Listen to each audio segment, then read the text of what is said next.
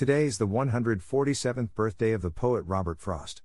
Everyone knows two roads diverged in a yellow wood as the first line of his poem The Road Not Taken. If it was intentionally written as an anthem for nonconformity or not, it was not. Poetry is released into the air, inhaled by the reader, and interpreted through their eyes, their previous experiences, and is given a specific and unique meaning. Read the poem yourself, do not conform to the idea of its nonconformity meaning. The world is a better place because he was in it and still feels the loss that he has left. Name: Robert Frost. Occupation: poet, educator. Birth date: March 26, 1874. Death date: January 29, 1963. Education: Dartmouth College, Lawrence High School, Harvard University. Place of birth: San Francisco, California. Place of death: Boston, Massachusetts.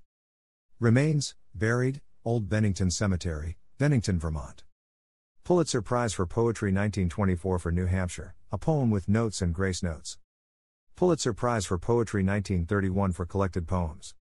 Pulitzer Prize for Poetry 1937 for A Further Range. Pulitzer Prize for Poetry 1943 for A Witness Tree. Emerson Thoreau Medal 1958. Congressional Gold Medal. Best known for, a four-time Pulitzer Prize winner in poetry, American Robert Frost depicted realistic New England life through language and situations familiar to the common man. Robert Frost was born on March 26, 1874, in San Francisco, California. He spent the first 11 years of his life there, until his journalist father, William Prescott Frost Jr., died of tuberculosis. Following his father's passing, Frost moved with his mother and sister, Jeannie, to the town of Lawrence, Massachusetts. They moved in with his grandparents, and Frost attended Lawrence High School, where he met his future love and wife, Eleanor White, who was his co-valedictorian when they graduated in 1892. After high school, Frost attended Dartmouth College for several months, returning home to work a slew of unfulfilling jobs. In 1894, he had his first poem, My Butterfly, an elegy, published in The Independent, a weekly literary journal based in New York City. With this success, Frost proposed to Eleanor, who was attending St. Lawrence University, but she turned him down because she first wanted to finish school.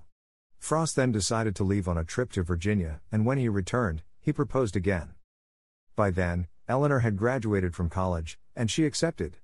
They married on December 19, 1895, and had their first child, Eliot, in 1896. Beginning in 1897, Frost attended Harvard University but had to drop out after 2 years due to health concerns. He returned to Lawrence to join his wife, who was now pregnant with their second child, daughter Leslie, 1899. In 1900, Frost moved with his wife and children to a farm in New Hampshire, property that Frost's grandfather had purchased for them, and they attempted to make a life on it for the next 12 years. Though it was a fruitful time for Frost's writing, it was a difficult period in his personal life. The Frost's firstborn son, Eliot, died of cholera in 1900. After his death, Eleanor gave birth to 4 more children: son Carol, 1902, who would commit suicide in 1940, Irma, 1903, who later developed mental illness, Marjorie, 1905, who died in her late 20s after giving birth, and Eleanor, 1907, who died just weeks after she was born. Additionally, during that time, Frost and Eleanor attempted several endeavors, including poultry farming, all of which were fairly unsuccessful. Despite such challenges, it was during this time that Frost acclimated himself to rural life. In fact, he grew to depict it quite well, and began setting many of his poems in the countryside. But while 2 of these, The Tuft of Flowers and The Trial by Existence, would be published in 1906, he could not find any publishers who were willing to underwrite his other poems.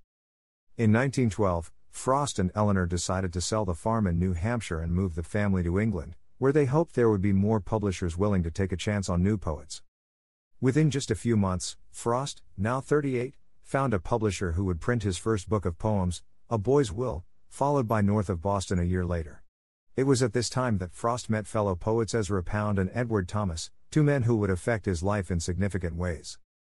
Pound and Thomas were the first to review his work in a favorable light, as well as provide significant encouragement. Frost credited Thomas's long walks over the English landscape as the inspiration for one of his most famous poems, The Road Not Taken. Apparently, Thomas's indecision and regret regarding what paths to take inspired Frost's work. The time Frost spent in England was one of the most significant periods in his life, but it was short-lived. Shortly after World War I broke out in August 1914, Frost and Eleanor were forced to return to America. When Frost arrived back home, his reputation had preceded him, and he was well received by the literary world.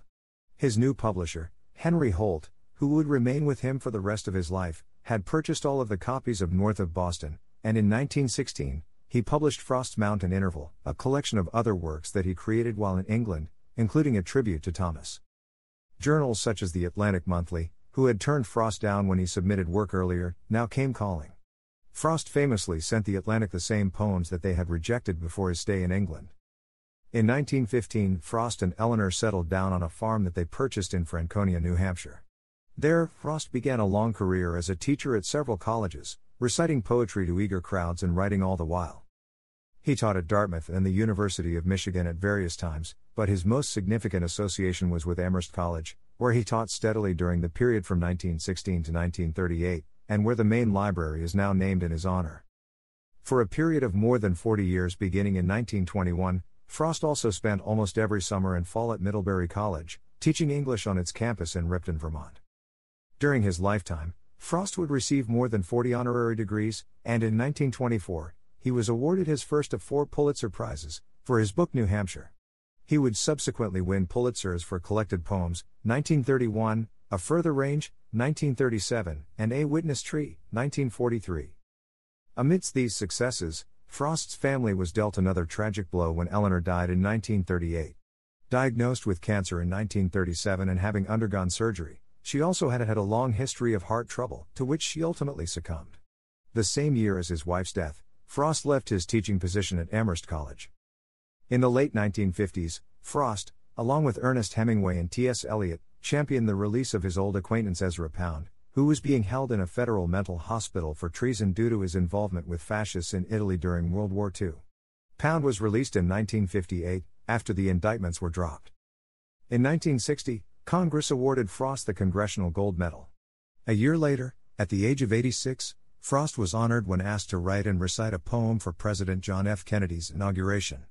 His sight now failing, he was not able to see the words in the sunlight and substituted the reading of one of his poems, The Gift Outright, which he had committed to memory. In 1962, Frost visited the Soviet Union on a goodwill tour. However, when he accidentally misrepresented a statement made by Soviet Premier Nikita Khrushchev following their meeting, he unwittingly undid much of the good intended by his visit. On January 29, 1963, Frost died from complications related to prostate surgery. He was survived by 2 of his daughters, Leslie and Irma, and his ashes are interred in a family plot in Bennington, Vermont. Author of books: A Boy's Will, 1913, Poetry North of Boston, 1914, Poetry Mountain Interval, 1916, Poetry New Hampshire, A Poem with Notes and Grace Notes, 1923, Poetry West Running Brook, 1928, Poetry A Way Out, 1929, Poetry The Cows and the Corn, 1929, Poetry The Lovely Shall Be Choosers, 1929, Poetry Collected Poems, 1930, Poetry A Further Range, 1936, Poetry Collected Poems, 1939, Poetry A Witness Tree, 1942, Poetry Come In and Other Poems, 1943, Poetry Mask of Reason, 1945, Poetry Steeple Bush, 1947, Poetry Hard Not to Be King, 1951, Poetry in the Clearing, 1962, Poetry appears on postage stamps. USA, Scott No. 1526, 10 cents, issued March 26, 1974.